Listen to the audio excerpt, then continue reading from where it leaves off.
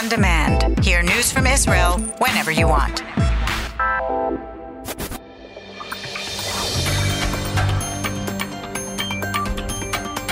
You are listening to the English language news of Kan, the Israeli Public Broadcasting Corporation. Good afternoon. It's 2 p.m. in Israel, Wednesday, May the 22nd, 2019.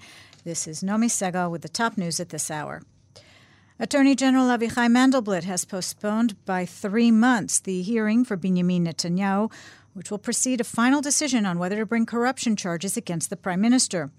In a letter to Netanyahu's lawyer, the Attorney General's assistant said that the hearing and the 3 investigations involving the Prime Minister will take place over 2 consecutive days at the beginning of October. If there is a need, another day of deliberations will be held the following week. The Prime Minister's counsel had requested a postponement of a year for the hearing. Mandelblit said such a delay would harm the public interest in having a decision on the matter as soon as possible. Mandelblit announced in February his decision to bring charges against Netanyahu pending a hearing. The Prime Minister could face charges of bribery and breach of trust in the affairs which involve, respectively, expensive gifts, favorable media coverage, and reform in the telecommunications sector. Coalition talks. Likud sources report significant progress in negotiations on forming the new government. The head of the Likud team, Cabinet Minister Yariv Levin, is due to meet today with representatives from Shas, United Torah Judaism, and the Union of Right-Wing Parties, with discussions expected to focus on issues of religion and state. Prime Minister Benjamin Netanyahu is also expected to meet with Yisrael Beitenu leader Avigdor Lieberman. Earlier, sources in Lieberman's party described progress in coalition context, but stressed that the party stands firm in its stance that no changes be made to the Haredi draft bill, which passed a first reading in the previous Knesset. The Prime Minister's residence affair. Prosecutors and lawyers for the Prime Minister's wife, Sarah Netanyahu, held an arbitration meeting today and agreed to hold another session next week. Sarah Netanyahu is suspected of fraud and breach of trust in receiving some 350,000 shekels for catered and private meals, in contravention to procedure when there was an on-staff cook at the Prime Minister's residence. If no agreement is reached, criminal proceedings will begin. Prosecutors want Sarah Netanyahu to admit to the offenses and pay a fine in exchange for a reduced charge sheet. In other news, reports in Egypt say unknown fighter planes attacked targets in northern Sinai this morning. The newspaper Al Arabi Al Jadid said targets were hit in Rafah, Sheikh Zayed, and El Arish. There were no reports of casualties. The New York Times reported last year that Israel, at the request of Egypt, had attacked dozens of terror targets in the peninsula. Israel has reportedly agreed to enter talks with Lebanon over the 2 countries' land and sea border disputes.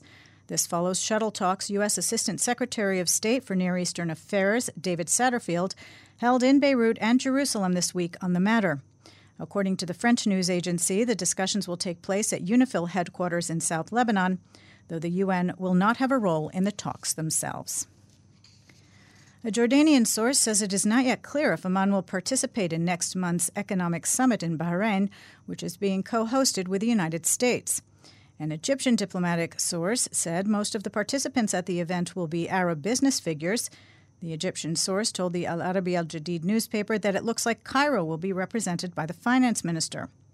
Several prominent Palestinian business figures have said they will boycott the event, which is being touted as laying the groundwork for the unveiling of the Trump administration Israeli-Palestinian peace plan. Israeli security sources say that Israel's transfer of armored vehicles to the Palestinian Authority was approved at the request of the United States more than 9 months ago, and the Americans provided the vehicles to the Palestinians some 4 months ago. The clarification followed reports that Prime Minister Netanyahu had approved the transfer of 10 such vehicles from Jordan to the Palestinian Authority for the first time in several years. The funeral of the 4th worker killed in this week's crane collapse in Yavne, Sergei Semyonov, aged 33 of Beersheba, is taking place this afternoon in the city.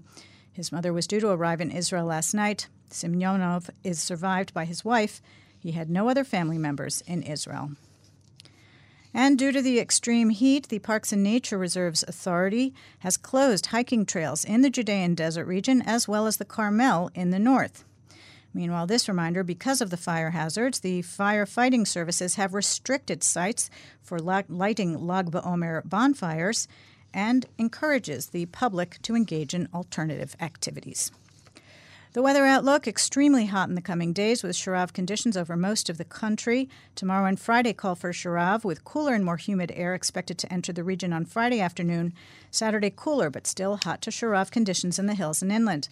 The maximum temperatures in the main centers, Jerusalem 36, Tel Aviv 32, Haifa 33, Beersheba 41, and in Eilat going up to 44 degrees Celsius. That's the news from Kan Reka, the Israeli Public Broadcasting Corporation. Join us at 8 p.m. Israel time for our one-hour news program.